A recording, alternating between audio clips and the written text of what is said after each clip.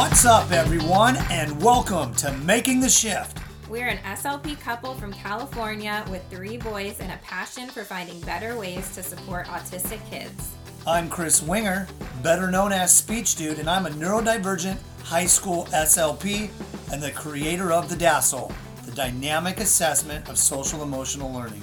And I'm Jessie Ginsberg, a sensory integration trained SLP, owner of a top-rated speech therapy clinic in Los Angeles, and the creator of the Inside Out sensory programs for parents and therapists.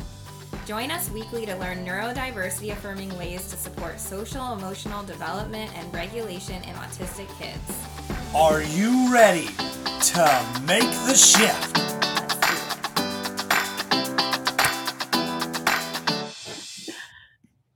Hello, everyone.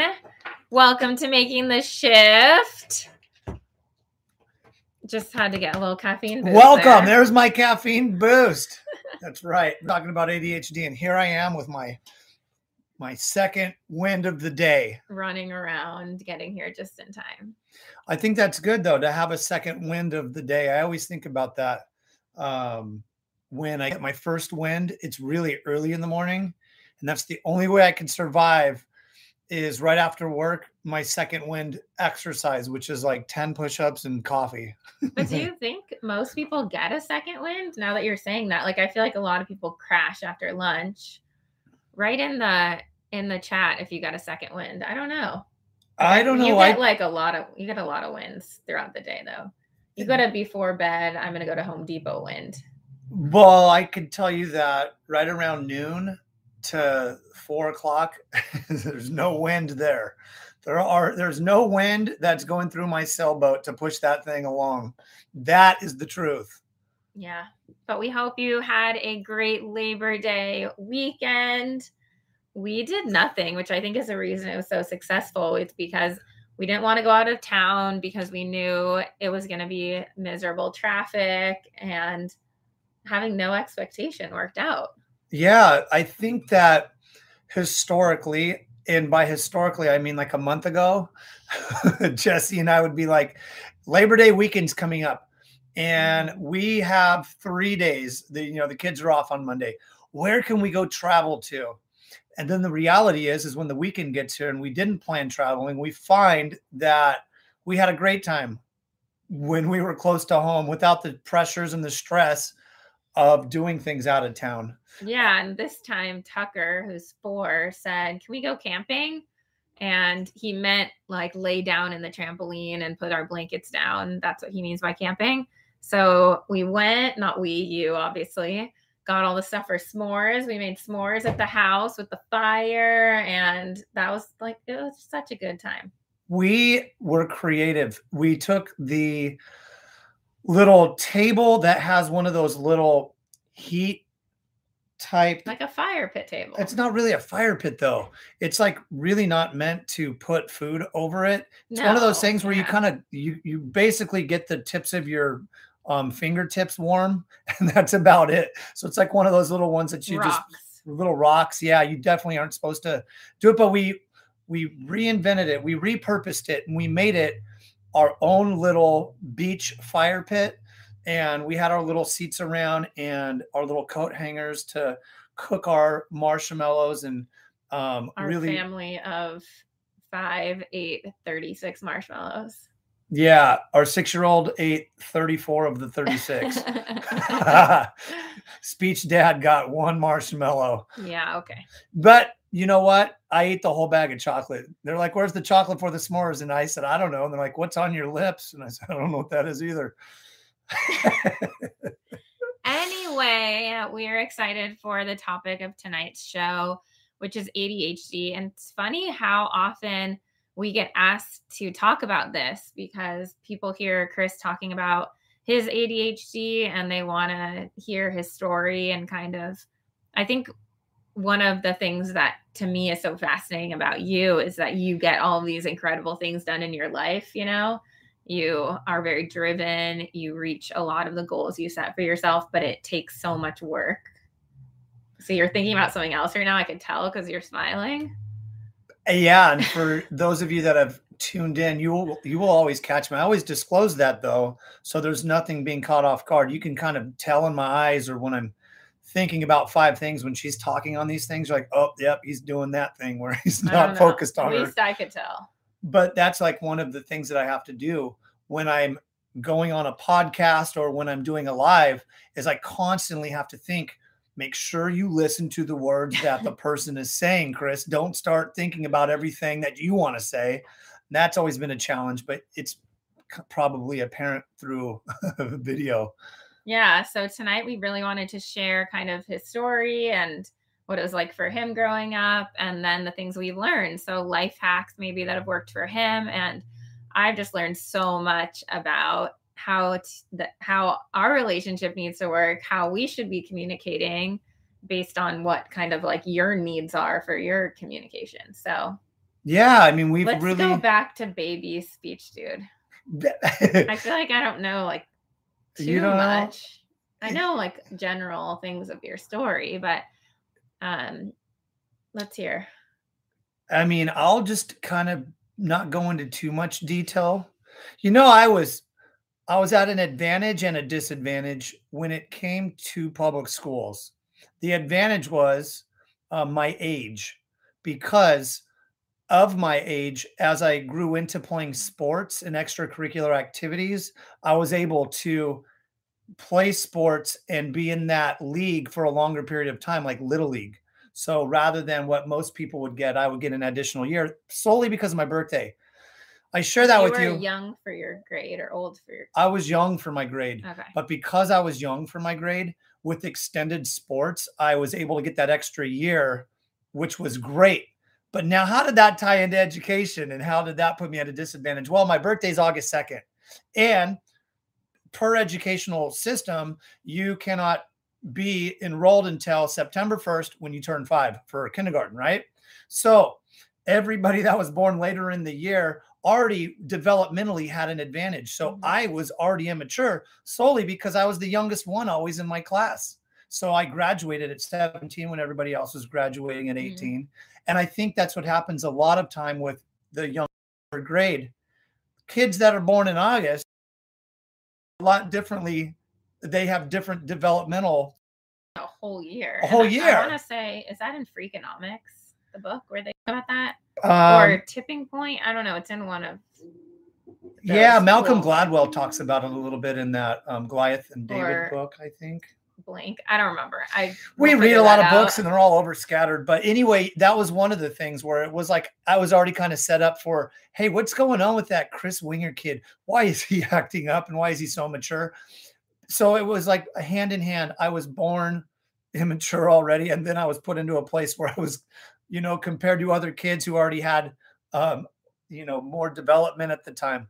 So throughout elementary school, my elementary school years consisted of a lot of me jumping up on the tables and taking straws and creating spit wads. So when we had a substitute, it was like I would send spit wads over the substitute. Things you're not supposed to do. Really immature stuff. Blurting out loud in class, singing out loud in class, just all of the things that are impulsive. So my parents would get the phone call quite often, which would be Mr. and Mrs. Winger. Is this you? And they would say, yeah, well, your son, Chris, you're going to have to come and pick him up from school. He's, this is his 5th time that he's been acting up in class. And so we're going to have to put him on more detention and more suspensions. So lots of getting in trouble. Yeah. But do you feel like it was hard focusing in class? Well, I mean, you've got a class of a lot of students, right? You've got a class now, for high school, especially where I work, 36, 38 kids in the class. So yeah, the way my brain works still to this day, and it'll always work this way, are in short increments. So it's like, hey, give me an assignment, allow me to do it for 25 minutes, but I need to take a break. But the school system's not set up like that. It never has been set up. It's like you got these 50-minute blocks. And they really tried to implement this in California a couple years ago, which were the 2-hour blocks where you would have periods 1 and 2 and 3 for 2-hour blocks. And then the next day would be periods 4, 5, and 6 for 2 hours. I'm like, that would drive any kid with ADHD into insanity unless you were able to break it up in 25-minute spurts to do that.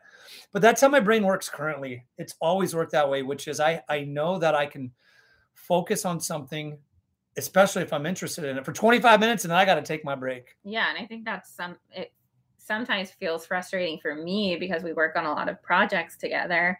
And for me, I'm one of those people who would just sit down for like 3 hours and just get something done. But for him, he needs that time. You need your break.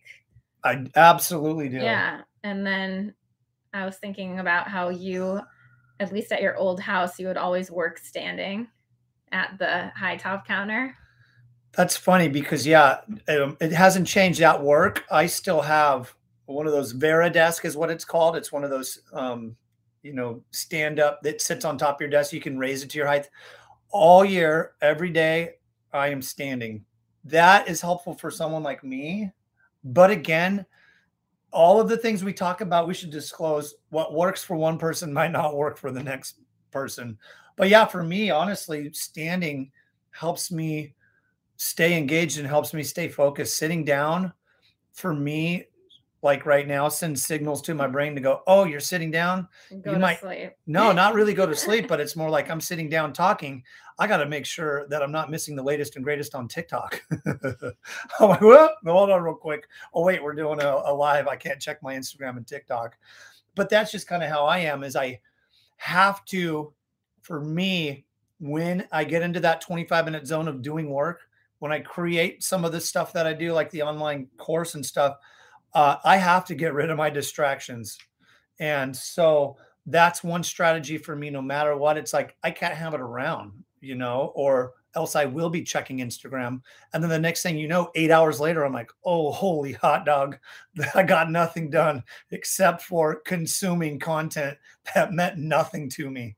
And one thing you do, which I feel like is really unusual, honestly, you're probably the only person in the world, is you don't even get notifications when you get text messages. So you can have your notifications turned off or do not disturb, so it's silent, but it doesn't even pop across your screen when you get a text. It just goes straight to your message. Yeah. Because otherwise you would just get distracted all the time. Oh, yeah. I have to have all of my notifications turned off because of that. Yeah. Yeah, that's absolutely correct. I think that for me, one of the biggest things was learning how to communicate, right? Because I feel like there was a period of time where we were just starting to date, and there would be times when I would think like you just had no interest in what I was saying. I feel like we've had conversations about that because I could just tell you weren't paying attention to me. But he does this thing where you think he is. So he's like, yeah. And, he's responsive. So you think he's processing, but he's not actually processing. And then, so what I've learned is that, I guess, two things. One, we started doing something where when I would tell him something important, I would say, Roger. Yeah, Roger that. And then he would be like, yeah, wait, what? So you would always tell me. And that was just something. We still do that. Yeah, we do. So that's just when it's something important. Obviously, I can't do that all the time or else it wouldn't be effective. And then the other thing I've learned with you is that if there's ever something that is serious and it could be like something that happened at work, it could be like business related, it could be us related or family related. It's like I could just tell when you're in and out of your flow throughout the day. And I just have to wait until I could tell that it's a good time when you're like really present, because otherwise it's like, I can't just call you in the middle of the day and tell you a 30-minute dramatic story. I'm not going to get the response from you that I need. It's like better for me to wait till you're home after dinner or something. Right. Absolutely. So I can't have any distractions. Yeah. Just like learning the types of the times and knowing that it's probably a good thing for me to learn that not all the things I need to talk about in depth are that urgent, and just waiting for it to be the right time. Yeah, I think you're exactly right. We follow Grow Now ADHD, Mike McLeod on Instagram, and we came by a post, which is so true, which was about ADHD. It's not that it's a lack of attention. It's an overabundance of paying attention to things. And that is my life in a nutshell, where it's hard. That's my problem.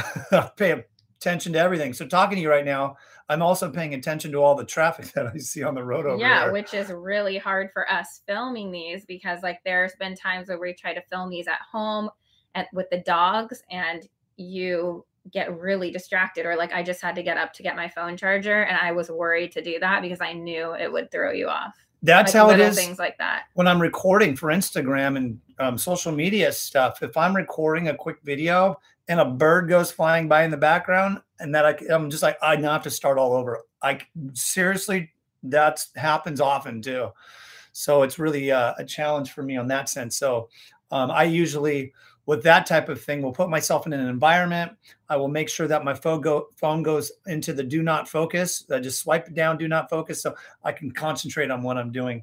That's always been a helpful thing. Yeah. And I think that, like, speaking of the overabundance of attention, you have in kind of like more speech and business world, you have so many ideas, that like you could come home one day and say, I'm going to do this, and it's completely different than everything else you've done. And I think sometimes it's hard for you to just like pick the one thing and focus on that. Right. Yeah, absolutely. I want to tie this because we talk a lot about autism. And so when we discuss ADHD and autism, autism is one of the most common conjoined things with it. I should say comorbid. So one of the other things that are combined with it is ADHD. For me, the big differences between the two to distinguish, because those two can go hand in hand, and with both of them together, it can increase the symptoms. So like ADHD and autism, the ADHD can increase the symptoms of it.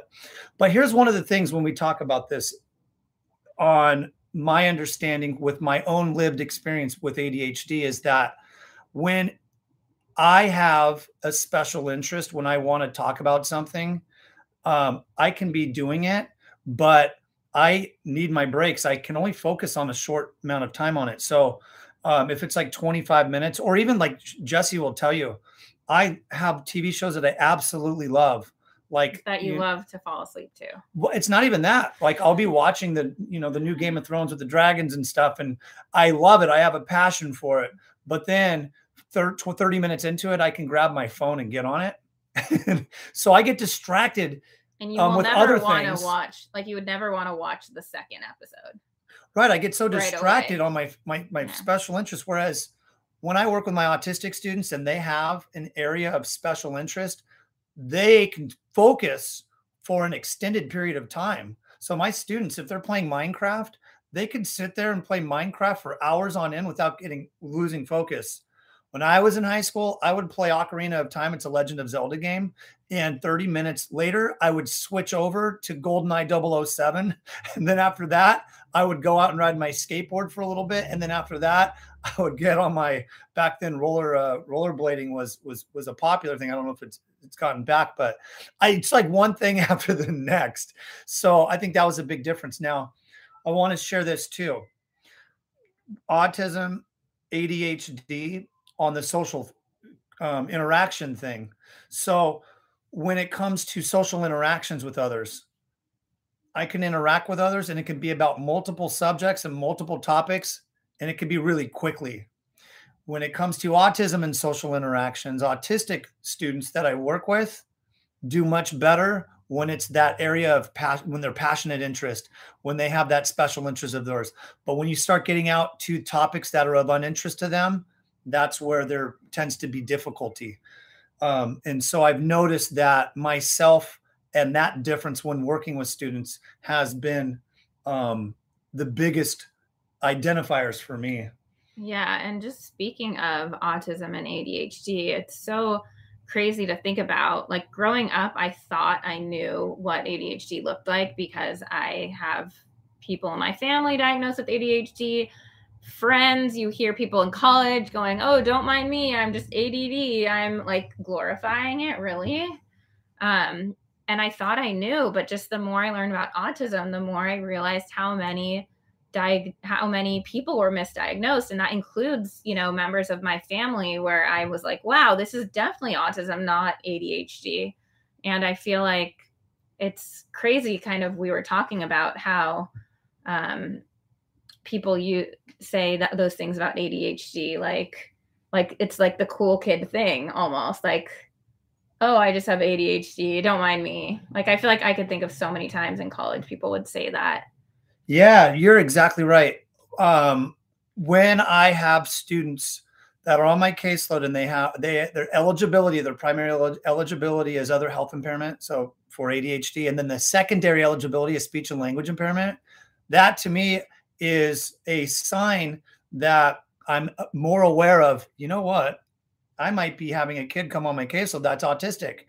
This is important because between those two and for me working with students, it helps guide me on how I can best educate the students to learn about who they are. Because when the students begin to learn about who they are and their social differences and their characteristics, then they can better understand how to navigate certain situations. I know how to structure my goals better. I know how to create what I can teach them to help them self-advocate for their needs. But as Jesse said, I cannot tell you. I have to say, like, I don't want to put a percentage on it, but it is far above 50% of when kids are on my caseload with ADHD that I'm like, within a minute, I'm like, well, this is a different communication style. And my armchair diagnosis is, oh, this is an autistic student. And the reason why that's important is because I can structure therapy in a different way. And then I can start to group students according to commonalities, and then I can teach them about, hey, you've got some special interest, and hey, you like to info dump, and that's a different way of communicating. And I just want you guys to all know that this is how we're all going to build and connect and make it an enjoyable experience. Yeah. Yeah. So that was a lot right there. The other thing that Jesse will tell you when it comes to my experience as living with ADHD is that I am not one for planning or organizing. I am not one to get things prepared for a vacation. I don't like to do that. Now, my autistic students, what I've learned, they really like structure. They really like plans. And if they're going on a trip somewhere, they like to have all of the information in advance. Like, what time do we need to be at the airport? Like, to the T, what things can I pack? Like, just really planned. And for me, pack your bag 10 minutes before we leave for the airport for Australia for 2 weeks. Yeah, 2 weeks. We're going to we went to Australia. She's exactly right. I packed within 10 minutes. So it was like, boom, boom, boom, throwing everything together. We're ready to go. I had a it's even when we present, like, I had a presentation for SLP Summit a couple years ago, and this is like a really big event.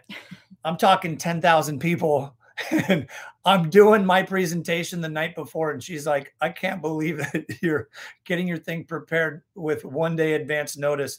Most people don't like that stress and anxiety and plan far in the future. I'm like, nope, we got this. Yeah, so, and you'll make edits minutes before you go live. 3 minutes before going live. Start changing stuff. So the procrastination's a really big thing for me. Yeah. And so I want to share with you, though, some things. I was going to say, someone said that's so stressful for the non-ADHD partner. How do you deal with that?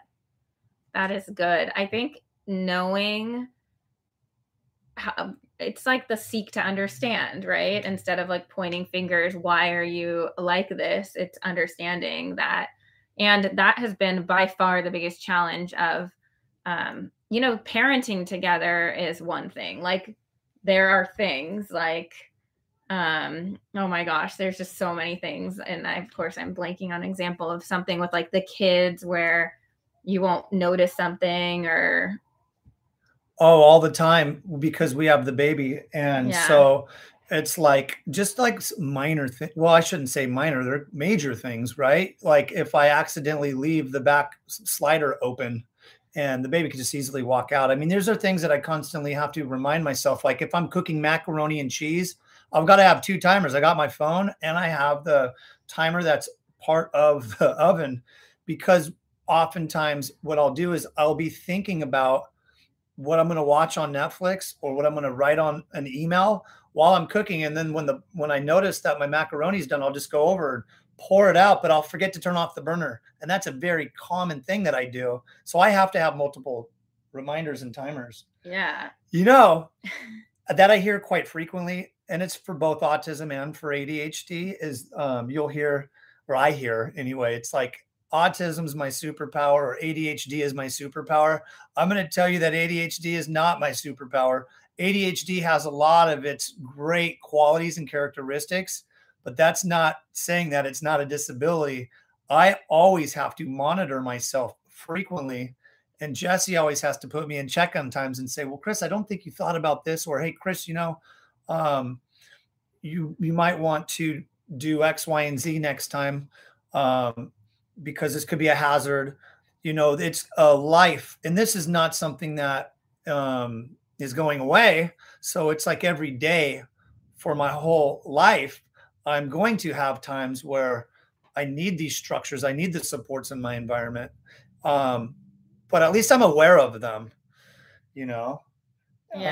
And then I know that's just, and she's aware of them. I know that if you're not paying attention to something I'm saying, it's not because you don't love me or care. It's because I've caught you at a bad time of the day or something. Right. And yeah, that's a challenging thing altogether, because I am very good at paying attention and not paying attention. So I can have a full-on conversation and answer questions to people without really listening and absorbing the content. So then an hour goes by and someone can say something like, hey, so what did you get out of that? Did they tell you exactly how to get to the pharmacy or to the gas station? I'm like, oh my God, I had that full-on conversation. Honestly, I wasn't even really soaking in that information. I could read a whole book.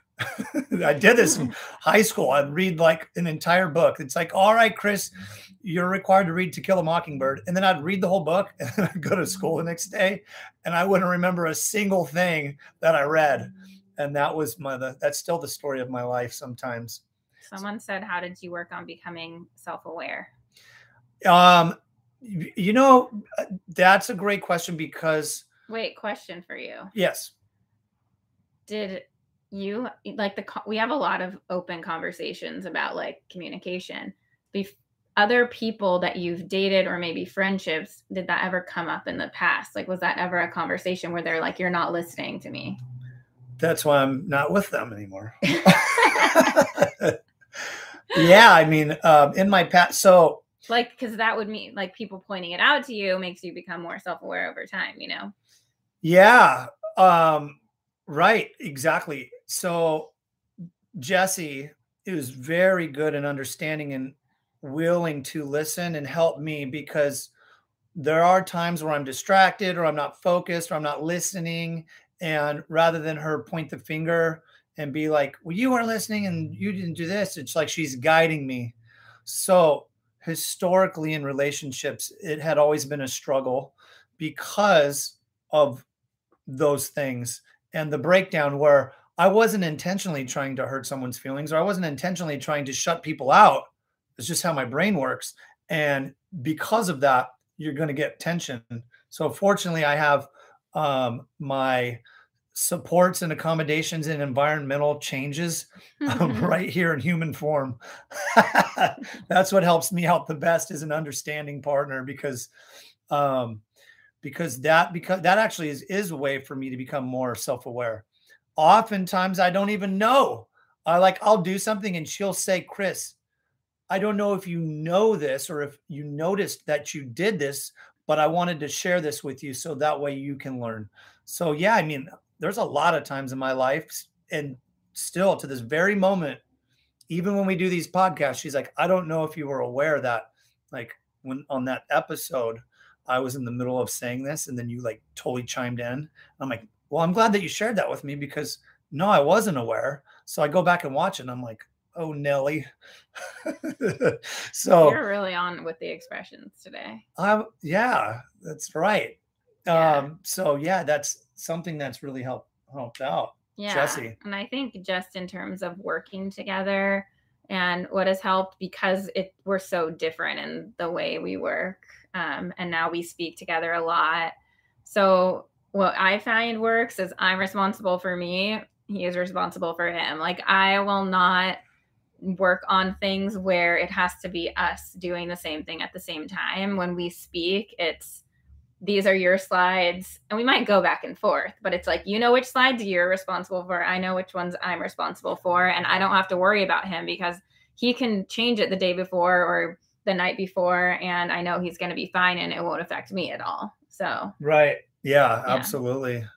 I wanted to share this too with my experience in the younger ages between kindergarten and 12th grade. I think for any kid with ADHD and autistic kids and just neurodivergent students in general, there comes a time when you graduate where everything just seems to get so much easier for one reason when it comes to education, which is college. I was able to pick my own schedule, which was big. Like, you don't get a choice when you're in kindergarten through 12th grade. I didn't get really much of a choice of what type of career path I wanted to go down in high school. You just have this set schedule, right?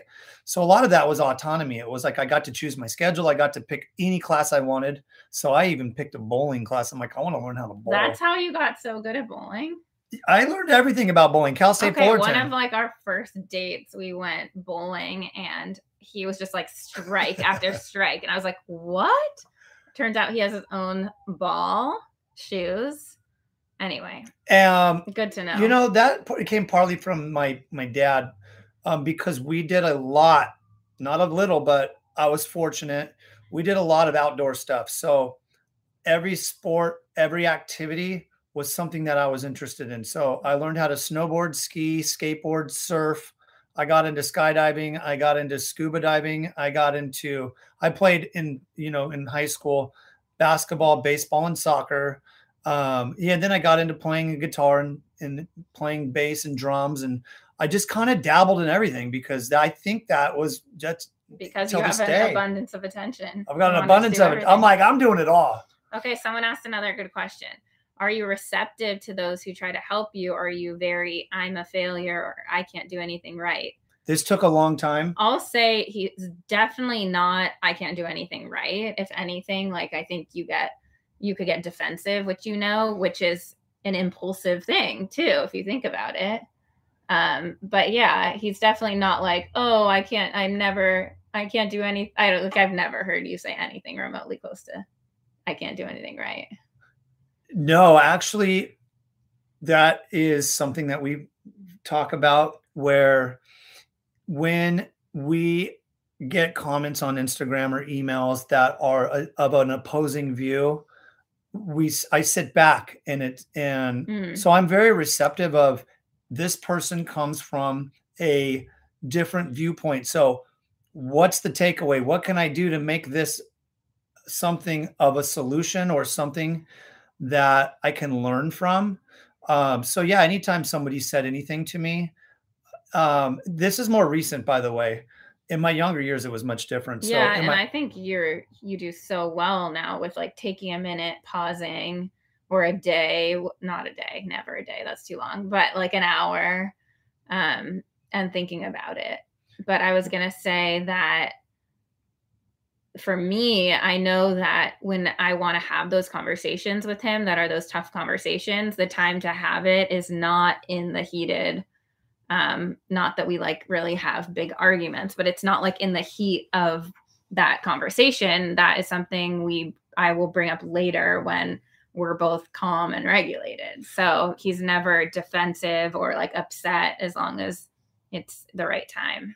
And when we very rarely will get in an argument, but it happens in every single relationship. And when those times do come to follow on that, I have learned that it's the best thing to do, open communication, and to really work on a solutions-based. I always think that's the best thing in life with anything, right? It's best to focus on solutions rather than the problems. It's best to focus on the future rather than things that have happened bad in the past. Validating first and then moving to solutions. Validate. Yeah, you're getting really good at that too.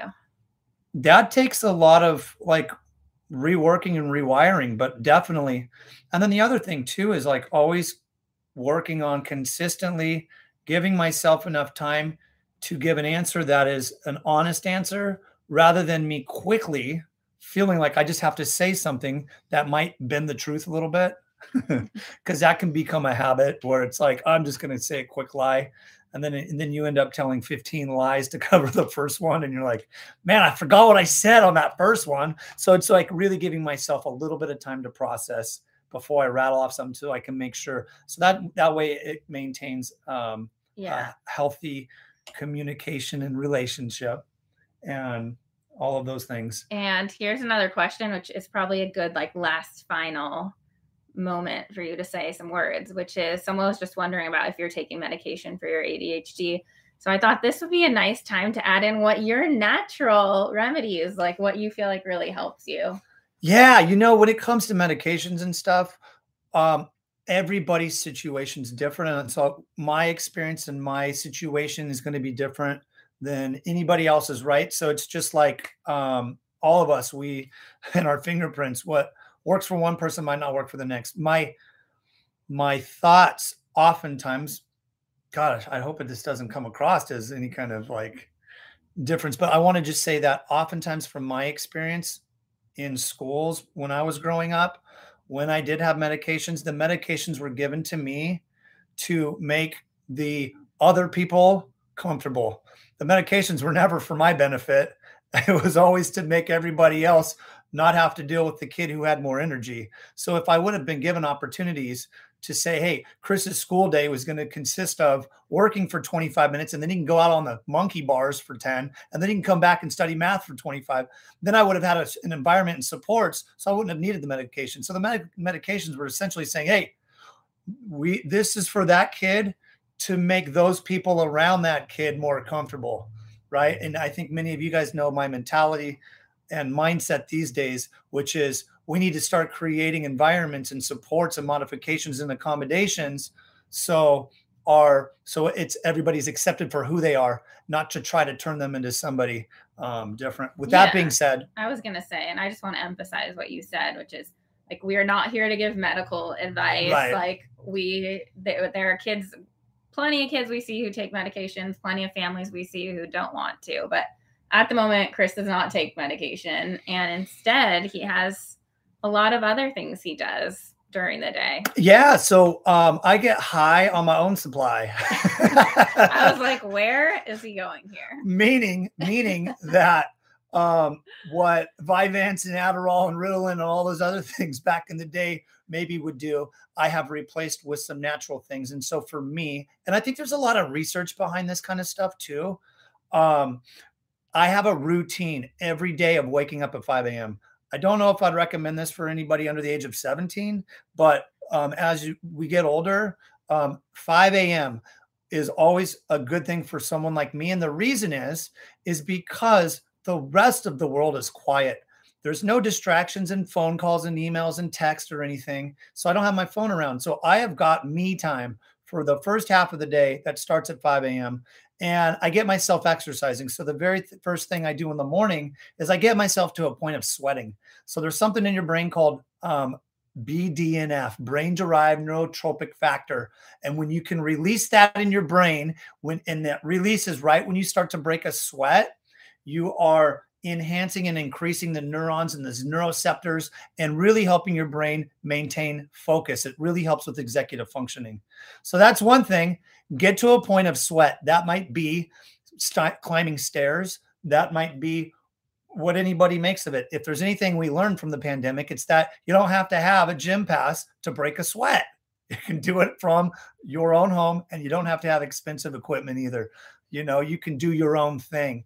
The other thing, you are not the same person if you don't work out in a day. My entire day is not the same person. It's like your mood, your productivity, everything is affected if you don't get that workout in. Here's the other thing that a lot of people don't know about, and it sounds complicated, but it's not.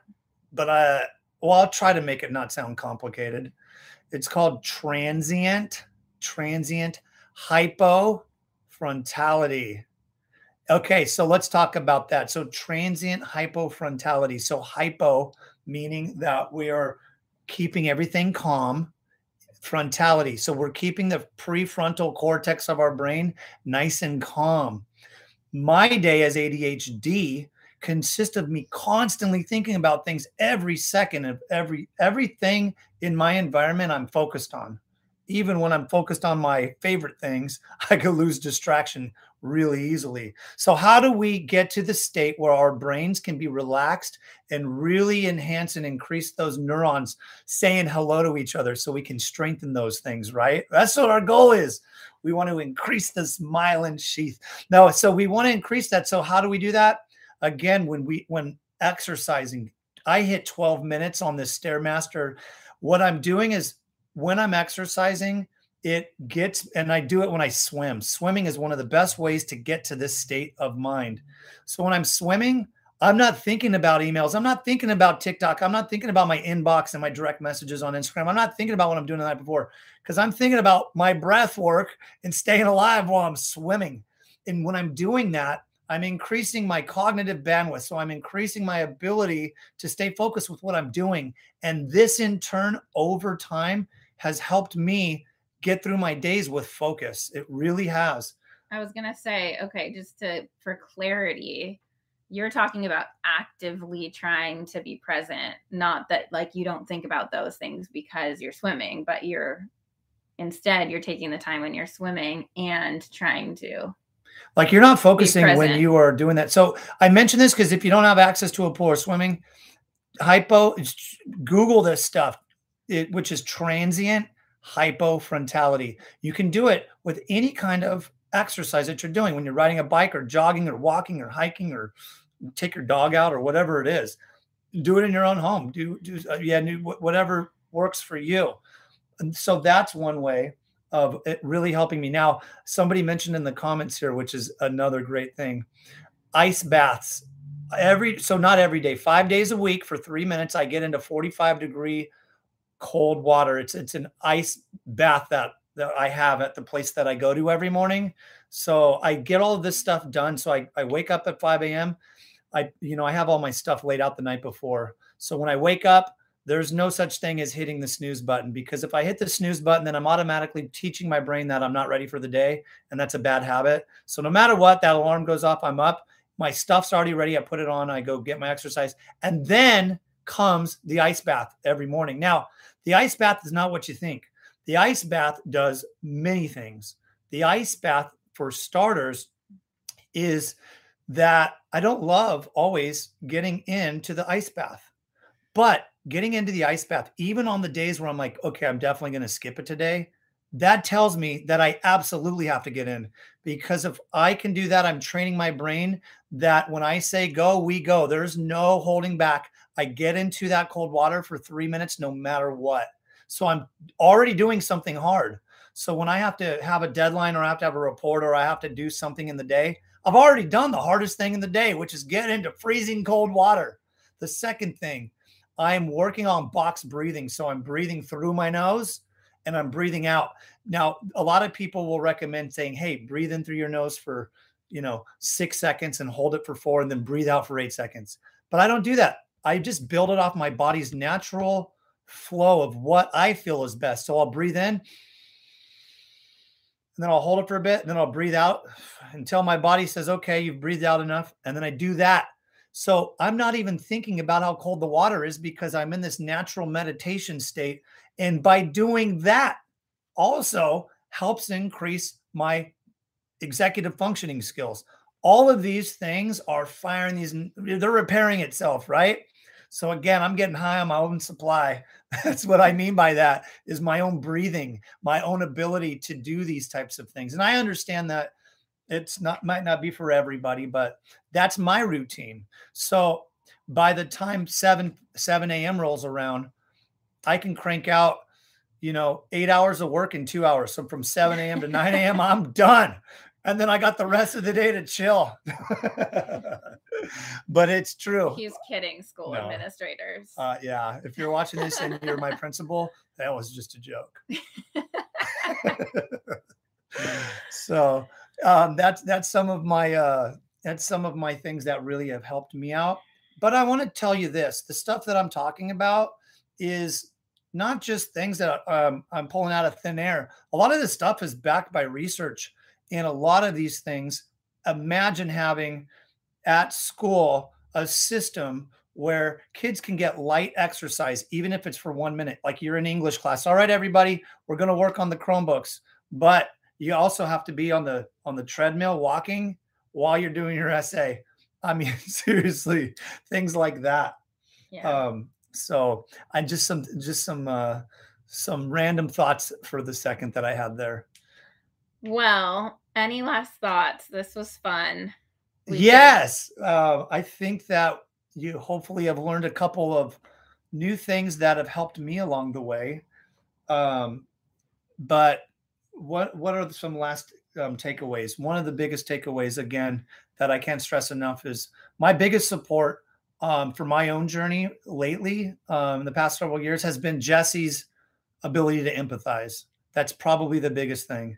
And the second thing I want to say that probably applies to everybody's life, which is and I heard this from Tony Robbins, so I'm not making this up on my own, but he said that when we trade our expectations for appreciation, then we can begin to experience gratitude towards those people. And so rather than Jessie having all of these expectations throughout her day with what I should have been doing, she's turned into an appreciation for who I am. And that turns into grateful that I am getting some things done while providing that empathetic view. So we can structure things for me that make it a successful relationship, a healthy relationship, and a happy family with smiles for some of the day. A lot of people in the chat were talking. It sounds like their significant other has ADHD. So I think that all definitely rings true, just coming from a place of understanding.